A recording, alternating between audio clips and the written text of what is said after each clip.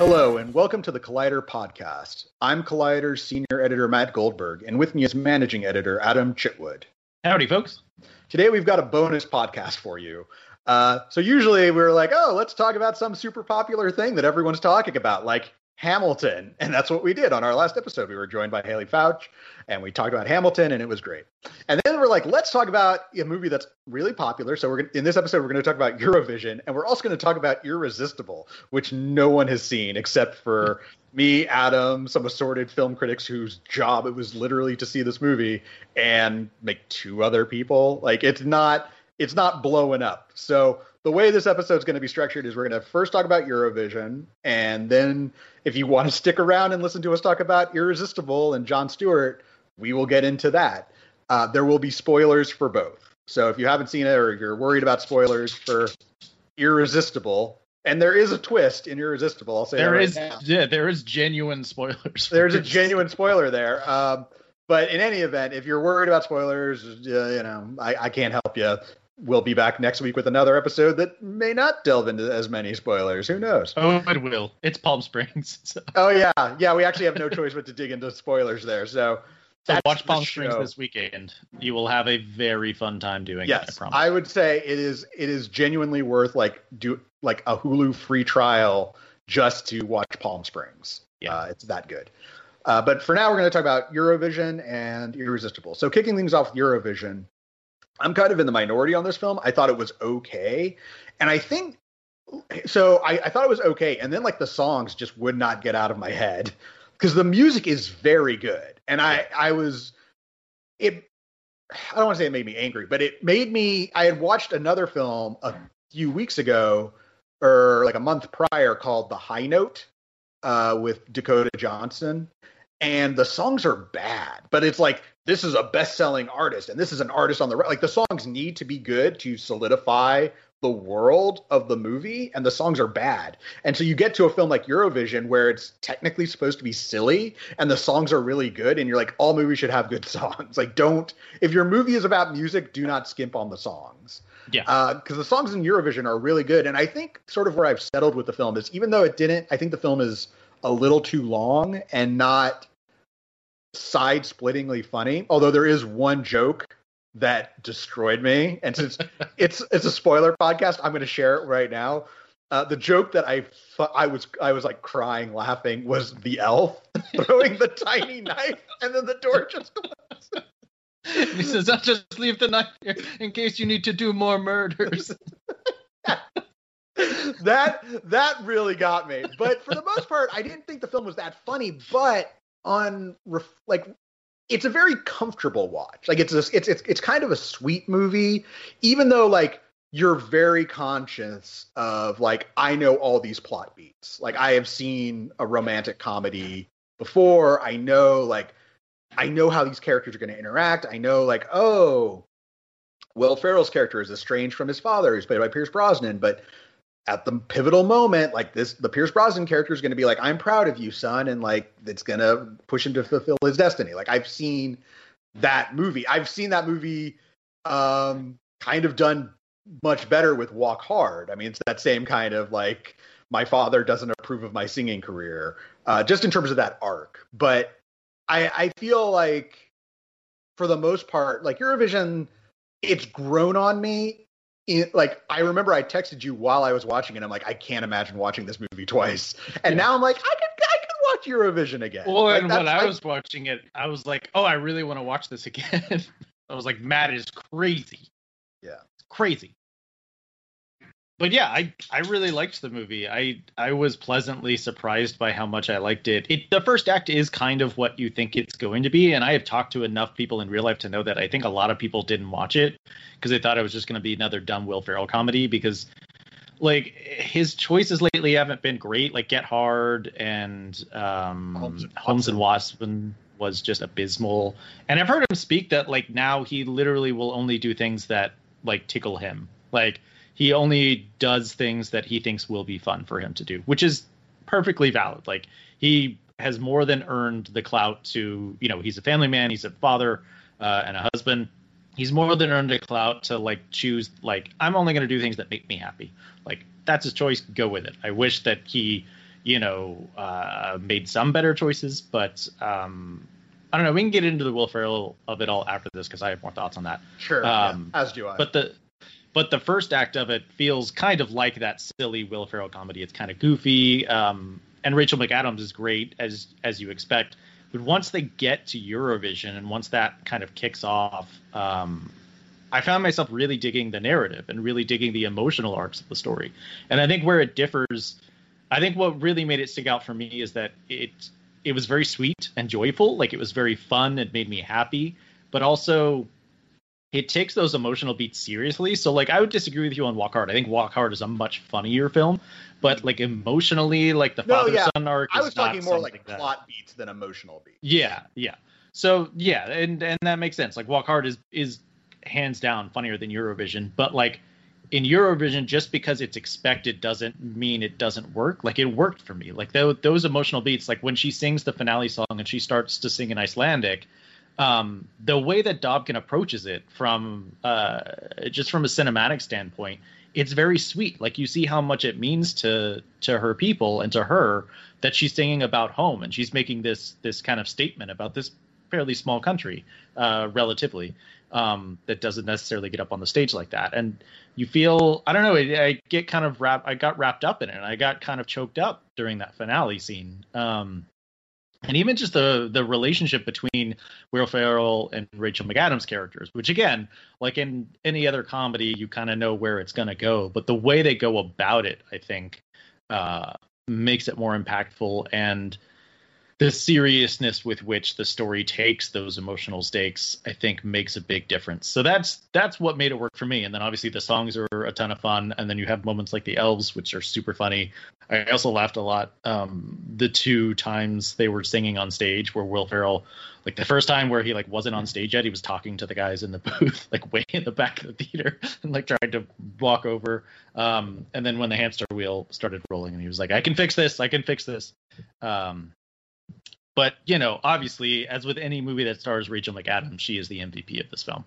Like, she is just a tremendous comedic force, but also just such a good dramatic actress as well. Remember when, like, Doctor Strange had the best cast of any Marvel movie? It had everyone, and that film is utterly forgettable. Yeah, it had, like, you were like, oh, man, Michael Stuhlbarg, and she would tell Ejiofor and Tilda Swinton. Like, this is crazy. Yeah. And, like, really, Tilda Swinton is the only one that has any substantial screen time. And, like, the film just wastes Rachel McAdams. Yeah. And she's like, I'm not coming back for the next Doctor Strange movie. Yeah, no, thank you. Just to play the girlfriend. Yeah, just to play the girlfriend. Rachel McAdams is great. And, to go to the Will Ferrell of it all, I think that a film like Eurovision is more of his wheelhouse than something like Daddy's Home. Like, Daddy's Home just feels like, why would you make this movie? Or even something like Get Hard, like, why would you make this?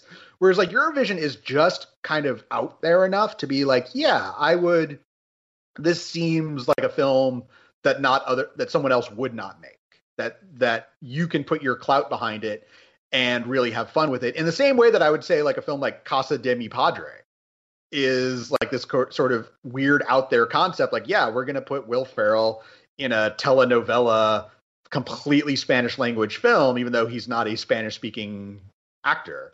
And I feel like even though a film like Casa de Mi Padre is not amazing, I find it certainly more interesting for him, as I find Eurovision more interesting for, like, that's the thing. I don't see Eurovision as like another dumb Will Ferrell comedy. Like, to me, that's something more like Get Hard, which is whatever. But I feel like at least Eurovision, even though I wouldn't say, like, it's certainly not like among his like funniest films, it's at least a film that feels different and not so staid in a way that like you'd get from like the Daddy's Home films. And I think and I say that as someone who thinks the first Daddy's Home is fine. I never bothered with the sequel because Mel Gibson can go fuck himself. But that's fair. Yeah, I also think it's worth noting that Will Ferrell wrote Eurovision. He co-wrote it with Andrew Steele, who wrote Casa de Mi Padre. So I don't think that's a coincidence. And Eurovision, I think, was entirely Will Ferrell's idea. His wife is Swedish, I believe, so she introduced him to Eurovision. And he was like, oh, this would be kind of a funny setting for a comedy. And I think you see with movies, especially like Get Hard, and Holmes and Watson in particular, those are very clearly former Adam McKay projects that Adam McKay did not direct. So Adam McKay is still a producer on those films. I think very specifically, Holmes and Watson was supposed to be an Adam McKay movie. And I think you can feel when you have a premise that goofy, you feel Adam McKay's absence from those movies. Because you look at Anchorman and you think, like, what if Anchorman had been directed by, I can't even remember the guy's name who did Holmes and Watson. Was Ethan Cohen? Yeah, Ethan Cohen. Like, you could see a much more boring standard version of that movie. And weren't you on the set of Anchorman too? Like, someone was, and I remember, like, they were saying, like, it's just a bunch of, like, they were there the day they were shooting the SeaWorld scene, and a lot of the film is just like Adam McKay, like, shouting out alternate lines. Like, he's giving them a lot to work with, and, like, he's basically writing it on set. Yes, they're in the moment. It's not just like, here's the screenplay, here are the jokes, and that's on with it. Which is how you, like, you know, that's why there's an alternate cut of Anchorman that's a different movie. Yes, like the fact that Wake Up Ron Burgundy even exists is kind of amazing. Yeah, and Adam McKay is, I mean, he was former head writer at SNL. Like, all those heydays of Will Ferrell and Molly Shannon, like, Adam McKay was the head writer at that time. And I think Adam McKay had a somewhat fraught relationship with Lorne and with SNL at the time. I think Lorne understood, I don't know, I've heard stories. The one that sticks out to my mind is that Adam McKay, like, in his final year, like, Lorne, like, begged him to come back. And he said the only way he would stay with SNL for one more year is that if he didn't have to go to pitch meetings anymore and he could choose his own title. And his title was Falconer, or like Chief Falconer. And that's literally what showed up in the credits of SNL for his final year was Chief Falconer Adam McKay. So, like, I think they knew he was brilliant, but he was also kind of over it. And obviously once he left, Will Ferrell left with him, I think. And they obviously made Anchorman next. But you're right. He's writing those movies on the fly. He's yelling out alt. Which David O. Russell does the same thing, but I don't think it works very well for dramas. I know David O. Russell will yell in actors' ears while they're, like, trying to perform dramatic scenes, and some actors love it, some actors hate it. And for Anchorman specifically, I think Adam McKay told the story of with Samuel L. Jackson the first time he did it. Samuel L. Jackson was like, "Excuse me?" Because, like, Samuel L. Jackson's trying to do this scene, and the other guys, and Adam McKay is like, "Now say this," and he's like, "What?" And he said, like, Samuel L. Jackson was a little standoffish, and he was like, "Listen, this is what I do. Trust it." And he was like, after 10 minutes, Samuel L. Jackson loved it. But it is a very different way of working. And yeah, you're right. He's writing those movies on the fly. And so I think you put Will Ferrell in a comedy that's not as well structured or as well written, it's going to fall flat. Right, exactly. And I think that's how you get films like a lot of kind of forgettable films like Semi-Pro and Blades of Glory. I kind of like Blades of Glory. I actually, I know that movie has fans. I am not one of them. It's there aren't a lot of movies set in the world of figure skating, so it's kind of funny. And I think it's, I think Will Ferrell does an all right job with that. With, like, I think the concept of Blades of Glory carries it pretty far, and I think the characters are strong enough that it doesn't fall apart at the seams in the way that, like, a film like Semi-Pro does. Yeah. Or Land of the Lost, which is or Land of the Lost, yeah. Concept. But yeah, I think. Well, I was going to say now he's doing, like, those Lifetime movies with Kristen Wiig, where, like, which is another one where it's just like, yeah, we just want to do this thing, and I'm like, yeah. You do you. Yeah, do whatever you want, because they didn't even want it promoted. They wanted it to just show up on Lifetime and people to be like, what is this? And I kind of like the fact that, like, they play it. It's a film like they've played it largely straight. Yeah. The film is called they wanted, Deadly like, Adoption. They wanted, like, a legitimate script. Like, they didn't write it. They wanted to use a real Lifetime movie script and go in there, just do it. So I was entertained by it. Like, I think some people were like, it's not camp enough, and I was just like, it works for me. I was, the recurring line, "Your dad will take your bike away." Like, it's silly. Yeah. And I think we talked a little bit about Downhill. I think Downhill was maybe him trying to push back into that dramatic territory a bit. A bit. I feel like, yeah, Downhill felt like, oh, we really appreciate this, like, force majeure. We want to give this a spin. And maybe he just wanted to work with, like, Jim Rash and Nat Faxon. Yeah. But yeah, I feel like he kind of, like you said, he's doing things that interest him. Yeah. And I think also, the chance to work opposite Julia Louis-Dreyfus, who doesn't do movies really. Yeah. Like, for the and most when part. she does, they're very good. Like Enough Said, I think is great. Mm-hmm. So I feel like I understand why he did Downhill, even if I thought Downhill was whatever. Like we saw it at Sundance and we're like, this is fine. This doesn't need to really exist, but it's fine. Some people were very mad at it because it was marketed as a comedy and it's not really a comedy. No, it's not. I mean, that's the thing that's a whole different conversation. But I do like Eurovision does feel like the kind of movie he would make in the mid to late 2000s, but it's made very well. And David Dobkin, I mean, he's made some good movies, like Wedding Crashers, I think is a good movie. Although I haven't revisited it in a while, so I'm not necessarily sure how it holds up.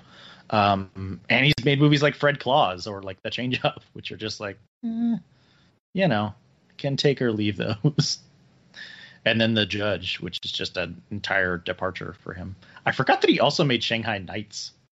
I like Shanghai Nights. I liked it when I saw it when it came out. I have not revisited it. Yeah. I think he is. I mean, the thing that stuck out to me about David Dobkin with Wedding Crashers was that it felt cinematic. Like I liked the cinematography of that movie, and I think that holds true of Eurovision as well. Like it feels like a real movie. Well, and it also feels like he's kind of going with the flow in a way. Like the whole song off thing could have felt very much like just a Pitch Perfect ripoff because of the way it's structured. Mm-hmm. But instead, he shot it in such a way that it feels like a music video within the larger film. Yeah, and it's just very earnest. Like this is a movie that's not too cynical to be like, listen, we are moved by music. Music is an emotional art form, and it speaks volumes to any number of people around the world. So it's not trying to be too cool for school. This is going to be a very niche comment for people that have seen Eurovision, but I still believe that Belarus was robbed. I thought Belarus had the best act of anyone.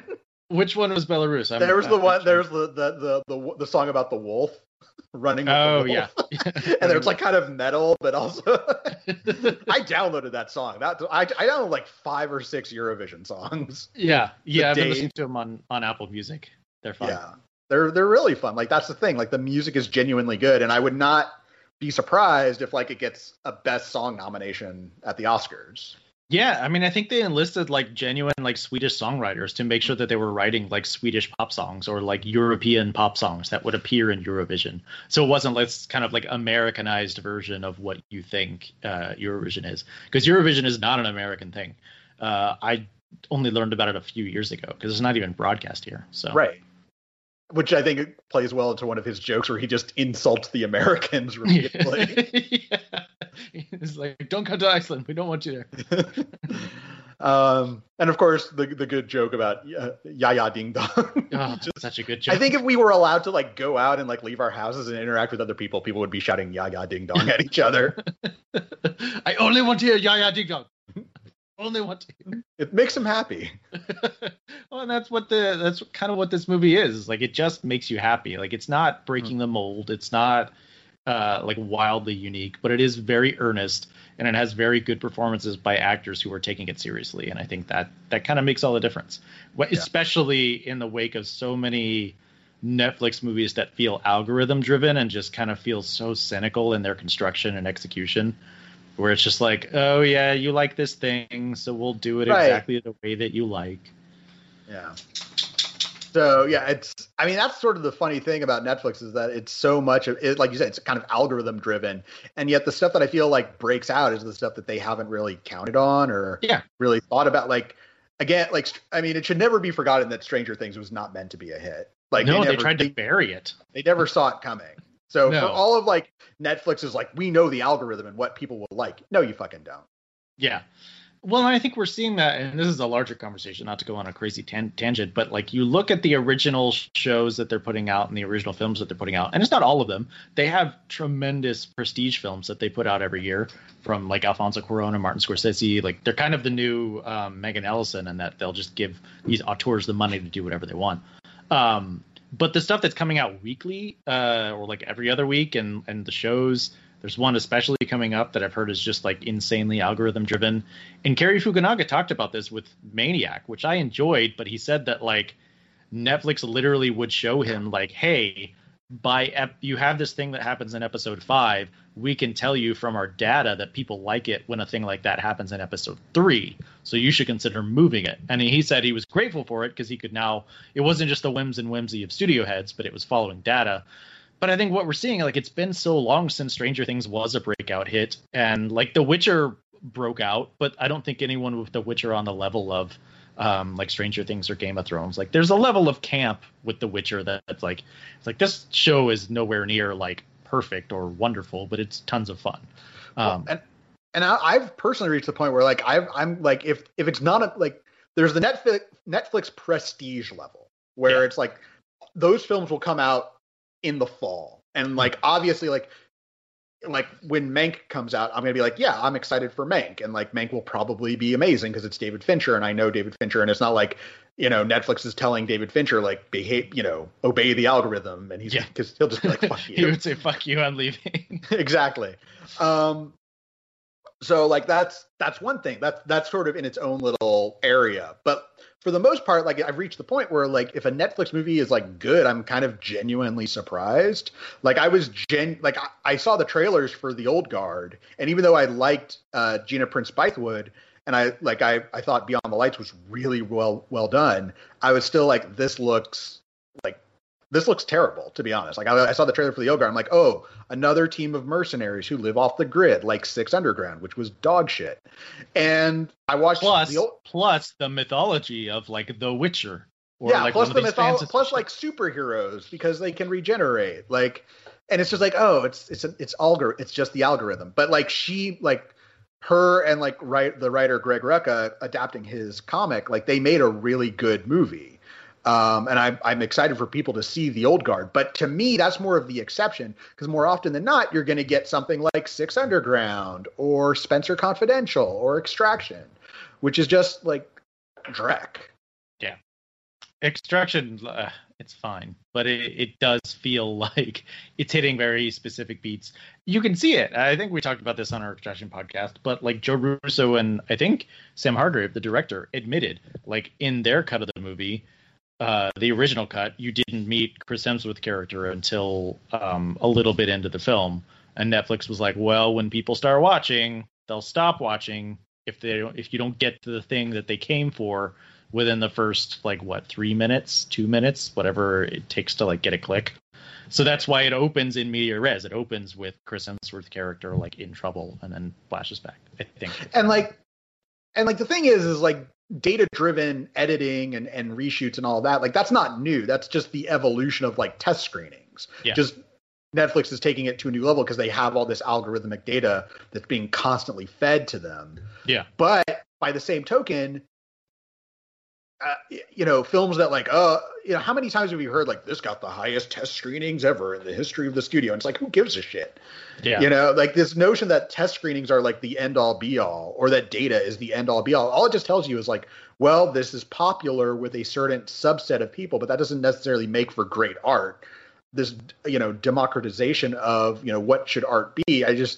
I get from a business standpoint, it's great, and it's great to show to shareholders, and you have something to fall back on. But as something that lasts and that you care about, like no one's ever gonna fucking rewatch Spencer Confidential. I bet. No. Well, I actually disagree with that. I bet some people will, because it feels like Netflix's prerogative now is something for everyone. Like at least some people will love this. Yes, there will always be people who will watch like Spencer Confidential. But I would say like the film does not matter. It is pure content. It doesn't leave a footprint at all. It just kind of floats in the ether. In the same way that I feel like a film like how much money did they dump on Bright? Yeah. Which still has a sequel in the works, apparently. It's still happening. That was a big deal because that was their first blockbuster. Right. And it makes me frustrated. And I don't necessarily begrudge them. Like if I had access to that data, which is insane, I would go crazy into it. I would love to see that data that shows, because you are literally following like what people are doing versus what you think people will do, like how often people watch certain things and when they watch it and what they watch after that. But it frustrates me because, as you said, like they didn't know what they had with Stranger Things, and it's been a long time since Stranger Things launched. Well, and that's the thing. I think you can see the limitations of their data. Their data told them, oh, The Office is one of our most popular shows. We're going to lose The Office, so let's drive a dump truck of money up to Greg Daniels and Steve Carell to make Space Force, and we'll have our own little like workplace sitcom from the minds of The Office, and no one cares about Space Force. Like it's like it doesn't even exist anymore. And like again, I'm sure there's some people that are watching it, but talk about like low return. You know, I mean, I liked it more than most, but like I have not talked to a single person that's been like, I love Space Force. Right. So like I like most people I've talked to was like, yeah, I dropped out after 2 episodes. Yeah.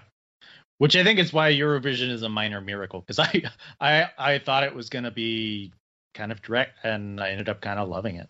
Yeah, and again, that's sort of like when Netflix just kind of positions itself as a content mill.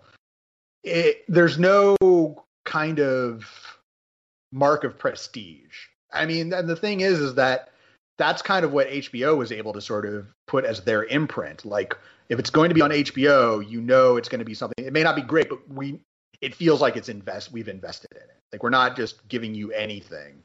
And without that sort of like, because Netflix is just, we'll give you everything, it just kind of all blends together. Yeah. Which is like, a shame. It is a shame. And I feel like, you know, it's funny for all of their like, you know, proclamations about the algorithm, you know, I feel like everything that's a breakout hit is more about something I hear from friends rather than something Netflix recommended to me. Like Netflix never recommended, I think you should leave. I just saw people started talking about it and like, I really enjoyed it.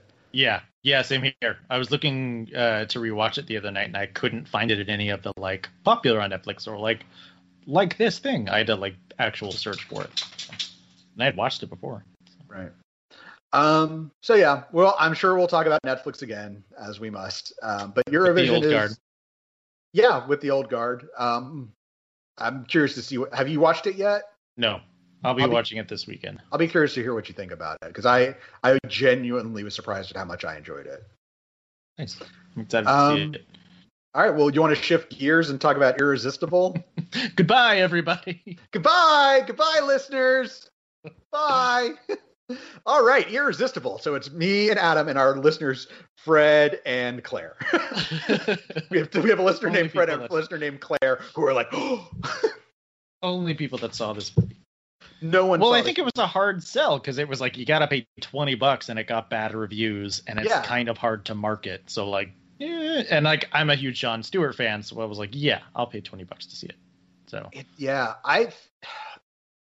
So the thing about Irresistible that really jumped out at me was the vitriol against it. People were like mad at it. And I was like, yeah, the film doesn't work, but at no point was like, fuck, like fuck Jon Stewart. Like, whoa. Like it was, I think the film has shortcomings. It feels like it was it feels like it was made directly, like made or written, at the very least written directly after the 2016 election. Yeah. And a lot has changed since then. And it's very hard to keep up at that pace.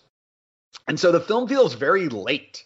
It doesn't feel like it's really reckoning with all the sort of racial animus that has, you know, percolated in a way that I think that, you know, something that, you know, Jon Stewart is sort of this voice of sage wisdom for our generation, because we would watch The Daily Show, you know, religiously. Yeah, every night in bed I watched The Daily Show. His voice and his insight was so key, and it really did reshape the landscape of late night, the way that it is. Like before Jon Stewart, it was like Jay Leno was like, "Ah, do you hear about this? Ah, and this guy sounds funny. Ah, the dancing Edos." Like that was what news, like that's what it was. And it's like, no, there's a story between the story that we're not looking at. And I think that was sort of the gift of Jon Stewart and his writers.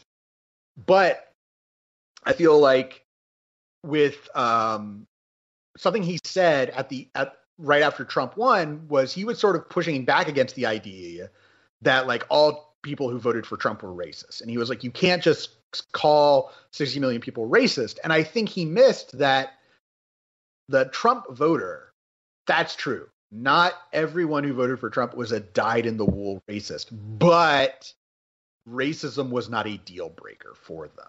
Yeah. You know, that's the thing.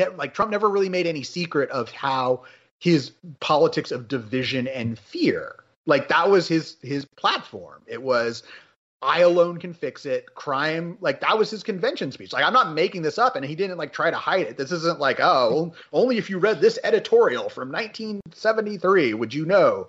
Like you don't have to be like a news junkie to like pick up on what he was putting down.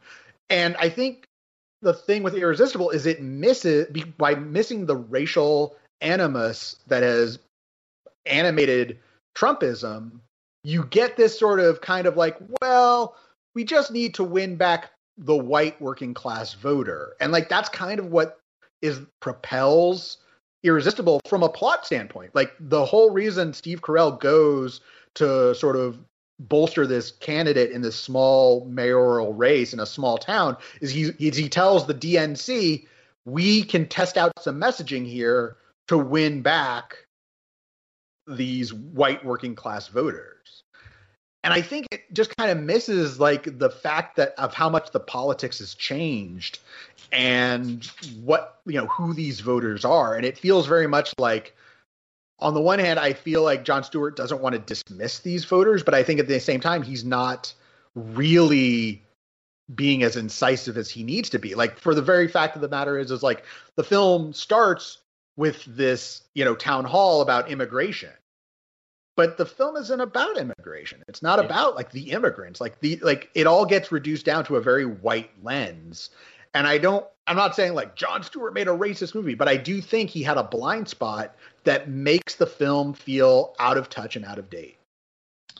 I think you're right. And I didn't hate this movie. I liked it fine. I didn't necessarily understand the like fuck this movie and fuck Jon Stewart of it all. It was people very, were like, so mad. People were very mad, like they were betrayed, which to me is a faulty position. Like Jon Stewart is not here to save you. No. Like that already is, and I wrote an editorial like Jon Stewart doesn't owe you anything. Like he already did his work, and if he wants to make garbage, he can make garbage, and you're free to call it garbage, but he's not here to save you. Yeah, he did. He and the Daily Show writers did all of that work and reshaped things. But he, you know, I would get a little annoyed when he would maintain like, oh, I'm just making a comedy show. And I think he's admitted now that like I always felt a little that I was betraying something when I said that, because I think he knew it was more than just a comedy show. Well, he was also caught in an awkward position because he was supposed to be a comedy show. Like the problem is that the comedy show had more serious thinking about politics than the politics shows had about their own business. So the politics shows became the joke, and he was the one who became serious. And like that's not totally on him. And I would draw a line from that directly to Irresistible. So like that iconic moment when he went on Crossfire and was like, you are bad people and you're doing bad things. Like this is entertainment. This is performative. You are not actually having any kind of substantive discussion here. And I think the target. So like, yes, absolutely. Irresistible has a race problem. It completely ignores race. I think that is probably its biggest failure. Is that it doesn't take any of that into consideration. But I do think the target of Irresistible is not, I don't think it's a film about how do we win back working class voters. I think the film is about partisan hacks. I think the film is about political operatives. That's its target. And it's also very heavily a satire. Like it is very broadly a satire. This is in no way, shape, or form trying to reflect a realistic portrayal of America. It is an exaggerated portrayal of America to satirize like what has happened and what is going on. So the specific plot beats that happen are not supposed to be taken as like, oh yeah, this is exactly what's happening in America right now, or this is exactly what would happen in America right now. And so I saw people saying like, oh, you know, it's kind of gross that it puts up the Steve Carell character as the hero. It doesn't. No, it's not. It hates him. No, it hates his character, and it's not anti-liberal, it's not anti-democratic, but it is anti these partisan hacks. I mean, he said he was inspired by things like the John Ossoff race, where he's flying to Virginia to woo over donors for a tiny race in Georgia, which had nothing to do with any of that. And then like, why is the future of the Democratic Party leaning on these small races in these states? Like, why is that a focus? Why is there so much money put into that? And obviously the money is the other major target. Yeah, it's, to me, I think what the film does best is articulate the notion of the election economy. is what the film calls it. And why are we pumping so much money into elections rather than pumping money into school districts? Or and I think, I feel like that's a fair point. I would also say the problem is, I think, and what Stewart seems to see, is that the election economy perpetuates itself. Like, the money will never go where it needs to go, because it will always be wealthy donors essentially playing a sport with interchangeable candidates, and that their money goes into just the elections. And so the idea of elections is and really politics is that it's not a game. It's for the purposes of power. And you're supposed to use that power to affect real change. And so and the problem is that these partisan hacks like Steve Carell's character and Rose Byrne's character, they don't care about the change. They don't care about the outcomes. They only want to win or lose. And it basically reduces it all to a game. Yeah. It reminded me of when Chris Matthews came on The Daily Show to promote his book. The book was called Life's a Campaign. It was about how to live your life as if it were a campaign. And Jon Stewart said, "This is a recipe for sadness." Well, and like if we want to get into the ending of the film has been strongly criticized. And people say, so if you haven't seen Irresistible, I guess we should set up the plot. This guy, played by Chris Cooper, gives this impassioned speech at a town hall that goes viral, where he's talking about, they're being racist and they should support immigrants, and their town has lost all of its business. There was an army base there that got pulled out, and all the jobs got pulled out, and they have no money. Steve Carell's character comes down to try and convince this guy to run for mayor of this tiny town as a Democrat. And so then it just becomes this political firestorm of the Republicans then start pumping money into his challenger, because it becomes this symbolic race for both parties, which is a thing that happens and is stupid. And then in the end, you learn that it was entirely a setup. The speech was written and rehearsed. The town did all this to funnel all this money into the town. So all this money being put into these PACs, which are legally not supposed to be tied to the campaigns of these people, or the campaigns of that are being run by like the Republicans and the Democrats. The money in the PACs, they're free to use however they want. And so they use it to save the public schools in trouble, and to kind of like rebuild the town, funnel all that money back into the town. I think that's right. And then it's basically word scam isn't the right word, but it's kind of like a heist. It's basically they're taking the money that was intended for this political campaign, this oversaturated proxy fight, and they're like, no, we're going to use it to actually, like, our plan is to use it for the good of the town, because that's what we care about, even though your priorities are your national campaigns and your own sort of consulting firms. And I think like some of the arguments I saw against it were like, the film is positing that these people are just as scammy and just as like backdealing as the hacks, which I think is absolutely not what the film is saying. I think the film is saying exactly what it's saying, which is that it is silly for you guys to be spending this much money on a race that really ultimately means nothing for both parties, when all of that money, which you have, could be used to save our town, could be used to save our schools, could be used like in the community. I think that's the point of it. The idea is that, like, the reason these people are hacks is they believe in nothing. Yeah. Like Steve Carell and Rose Byrne, their characters believe in nothing. The townspeople believe in something. Like, they're the ones who have to live in the town. Yeah. And then if you extrapolate that, because again, this is all satire, the idea is, look at how much money we're funneling into presidential campaigns, and yet Flint, Michigan doesn't have clean water. Like, do you see, like, look at the disconnect there about where this money is going. And we've essentially, by turning politics into an entertainment and turning it into a game, the money goes to perpetuate the game show rather than the people. Yeah. Yeah, and then the other argument I saw was like, well, both sides are bad. It's this both sidesism, which I don't think is necessarily true either, because again, it's about these hacks. It's about these partisan people.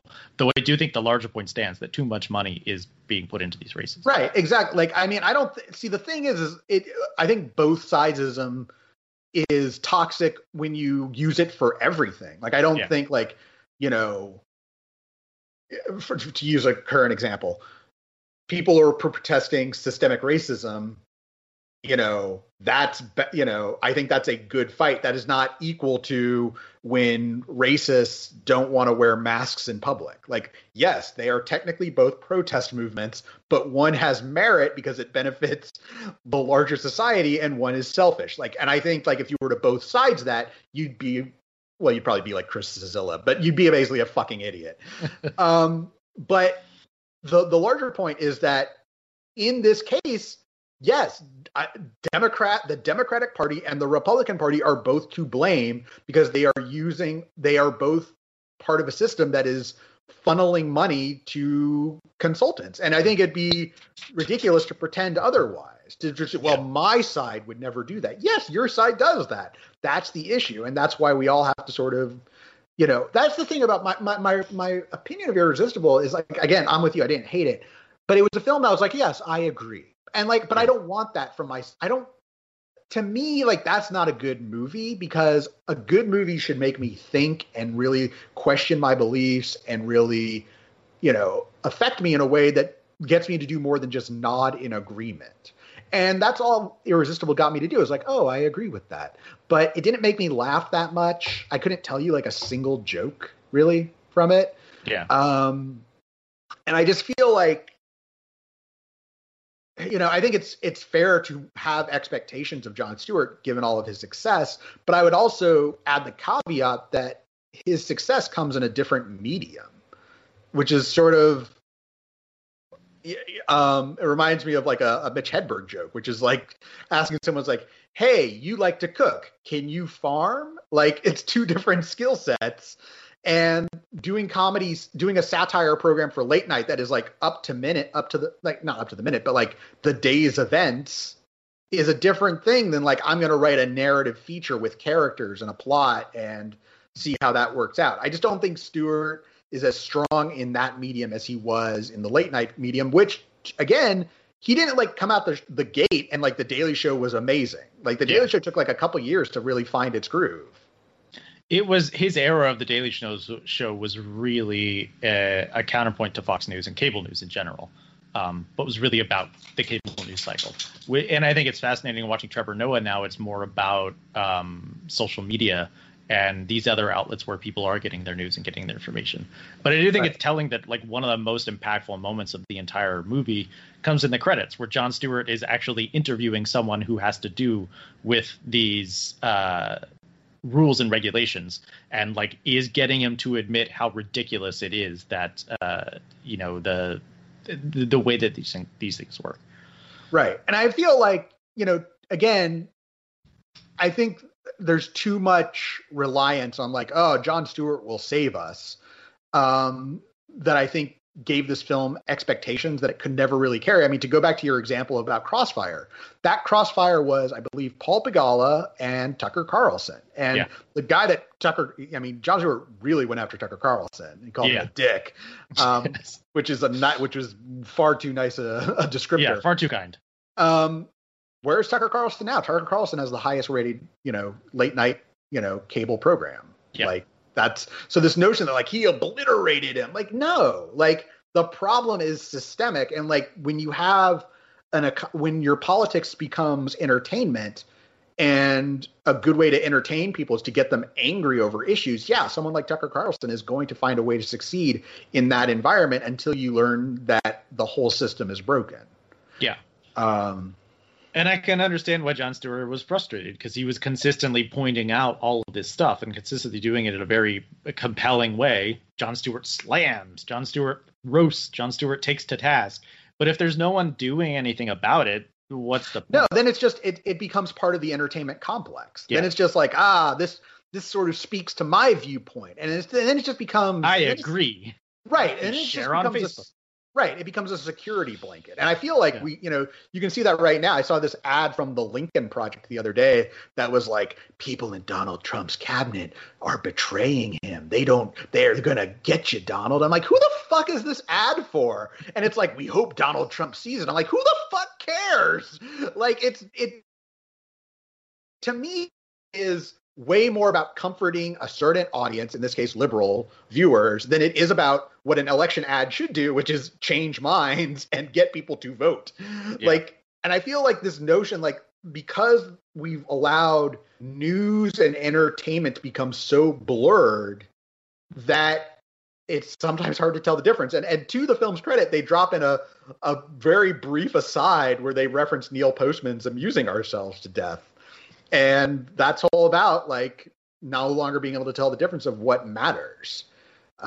So I feel like the thing about Irresistible is that I think it shows that Jon Stewart is not a dumb guy. I think the problem is that his skill as a cinematic storyteller still requires development. Yeah. And also, if you're trying to talk about politics in the world today, you got to be faster.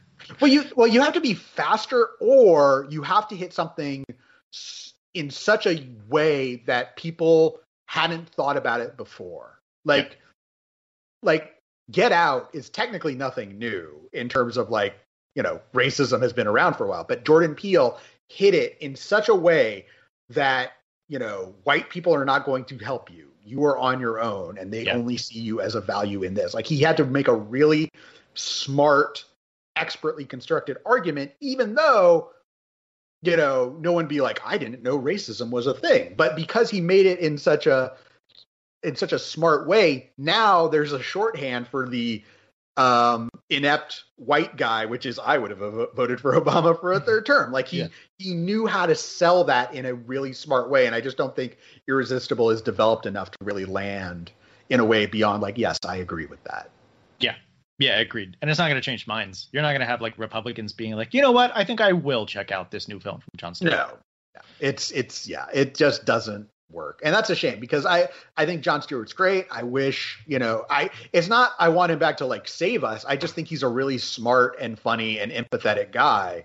And so even though Irresistible didn't work for me, I would happily watch whatever he does next. Yeah, same here. So anyway, for our remaining two listeners, thank you for indulging us. Yeah. You want to move on to recently watched? Let's do it. All right, what have you seen lately? So I can't remember if it's still on Netflix or going off Netflix soon, but I think it was going off Netflix soon, so I decided to revisit What Lies Beneath, the Robert Zemeckis film from, what year was that? 2001? I want to say 2001? Yeah, that could be right. Let me see. 2000? 2000. Yes. So the big deal with this movie was that Robert Zemeckis made Castaway. And obviously Castaway opens with Tom Hanks being a little chubby, and then he gets stuck on an island, and then it flashes forward a few years, and he's now super skinny. So Robert Zemeckis decided the way they were going to do that was they were going to shoot the part of the movie with Tom Hanks when he was heavier, shut down production, and give Tom Hanks a year to lose that weight. And the way that he convinced the studio to do it was that he agreed to make another movie for them. He was like, I'll direct another movie for you in between while I'm waiting on Tom. And that other movie was What Lies Beneath, which is just a really taut thriller. The script is by Clark Gregg, actually, who plays Agent Coulson. And it stars Harrison Ford and Michelle Pfeiffer as this kind of loving couple living in Vermont. He is like a researcher, like a scientific researcher, I believe. And she starts suspecting that the couple across the street, that the husband may be abusive or maybe has murdered the wife. And so she's kind of on edge, and she starts like finding like strange things start happening around the house. It's a supernatural horror thriller is what it's described as. And it's just like super good. Like, it's one of those movies that they absolutely would never make today. It cost $100 million, and it's just people in a nice Vermont home talking. There are some cutting edge visual effects that, you know, Zemeckis always has to throw a little bit of that in there, which I think accounted for some of the budget. But Michelle Pfeiffer is tremendous in this movie. And what I really like about it is that, like, domestic thrillers are all about, the director has a lot to do with how well a domestic thriller works, because it's all in the blocking, it's all in where you're putting the camera, and it's all in the performances. The script, obviously, it plays a major role, but the story is being told in rooms with people talking. And if you're trying to make it a thriller, if you're trying to evoke tension or fear or anything like that, you've got to be a good filmmaker to do that with the camera. And I think Zemeckis absolutely nails it with this movie. Harrison Ford, I mean, I think this is his only villain role ever. Unless I'm mistaken, I guess Cowboys and Aliens kind of, but don't know if we want to count that. But he's so good at it, and it makes me wish he had played more kind of nasty characters, because he's really good in this movie. And yeah, it's just like a really solid thriller, made by a really good director with it's essentially a two-hander between Harrison Ford and Michelle Pfeiffer, and they're both really good. It just holds up really well. It's a great like weekend afternoon watch. I was like, oh yeah, because I remember I was a huge Harrison Ford fan when it came out, and I remember the trailers really struck me, and I saw it in the theater and really liked it when I was a kid. So probably too young to get in, but Cool. Yeah, it's one I've been meaning to revisit for a while now. For me, my wife and I recently rewatched For Your Consideration, which came out in 2006, Christopher Guest film, and neither of us had seen it since it was in theaters. And we like Christopher Guest movies. We really like Waiting for Guffman and A Mighty Wind and Best in Show, but we were kind of like, yeah, I don't remember thinking that highly of For Your Consideration, but let's revisit it. Now, first off, For Your Consideration is not a mockumentary like the other films are. The premise of the film is that it takes place on this sort of indie studio where they're making a film called Home for Purim, and it's just this small little film that's kind of a mix between overwrought Southern drama and like a Jewish holiday, which is the best part of the film. The jokes of like a Tennessee Williams play, but Jewish is that's nice. But the sort of the inciting event is when one of the actresses in the film, apparently someone stopped by the set and wrote on a website that they think there could be some Oscar buzz for this actress. And then everyone starts getting a little more interested in this movie and like, ooh, maybe it'll be an Oscar contender. Maybe it'll be an Oscar contender. And like everyone sort of just gets very puffed up about the possibility of getting Oscar nominations. And the problem with the film is it's too specific to really have broad comedy. It's very much like this is what people in Hollywood care about kind of story. But it's not specific enough to make the jokes land for the subset that it's aiming towards. Because you and I follow Oscar campaigns, and like they just don't work that way. They didn't really even work that way in 2006. The notion that like, this film could be an Oscar contender because someone wrote something on a website. Like, no, there are campaigns and studios know. And like, if a film does get Oscar consideration, it's already opened and people are reacting to something in it. It doesn't just come about because someone wrote a thing on the internet. And revisiting it, like even though Catherine O'Hara is very good, and like, I mean, it's Christopher Guest knows how to assemble a strong cast. The jokes just don't land like they do in his other movies, where there feels like there's a lot more room for the actors to improvise and really play off each other and use that mockumentary structure for some needed spontaneity. And so, For Your Consideration, I would just feel like this is a good idea because Oscar, like, I agree with like what Christopher Guest and Eugene Levy, who wrote the film, like what they were going for, which is that Oscars are ridiculous. I think that's like not a bad starting point, but I think you needed a stronger view. And I think if you were to make it now, it'd be funny to like go in the world of like Oscar bloggers and Academy members and sort of like these people who haven't created anything, but their proximity to power makes them very sort of egotistical and very strange. And like the things they choose to care about would make it, I think, add the specificity that For Your Consideration is missing. I will say I do love the joke of that movie when towards the end of the film, her physical transformation. Yes. Catherine O'Hara is a gift. Talking about it, like I haven't seen that movie in a long time, but it does remind me of Schitt's Creek. I don't know if you've watched any of Schitt's Creek. I've watched a few episodes. Like her Moira Rose character, they're like in the last couple of seasons, there starts to be renewed buzz in the soap that she was in. And her excitement at potentially being back in the spotlight is she's just so good at it. She's long overdue for an Emmy. I don't know if she's ever won one, but I feel like this could be her year with Schitt's Creek because she's just tremendous in that final season. But she's a treasure, national treasure. All right. Well, this has been our episode. If you want to keep up with this podcast, you should follow us on Twitter. Adam, where can people find you on Twitter? At Adam Chitwood.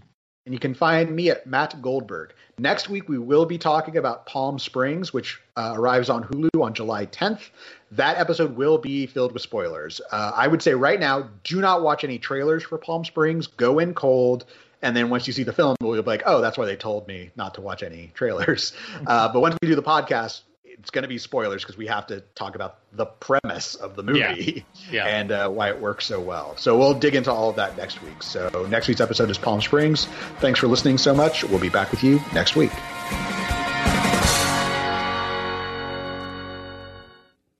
Stay little Chico Pitbull, Mr. 305, better said Mr. Worldwide, and I'm here to tell you about my new podcast, From Negative to Positive, brought to you by my friends over at State Farm. I believe that to have success, you got to play the game so that the game doesn't play you.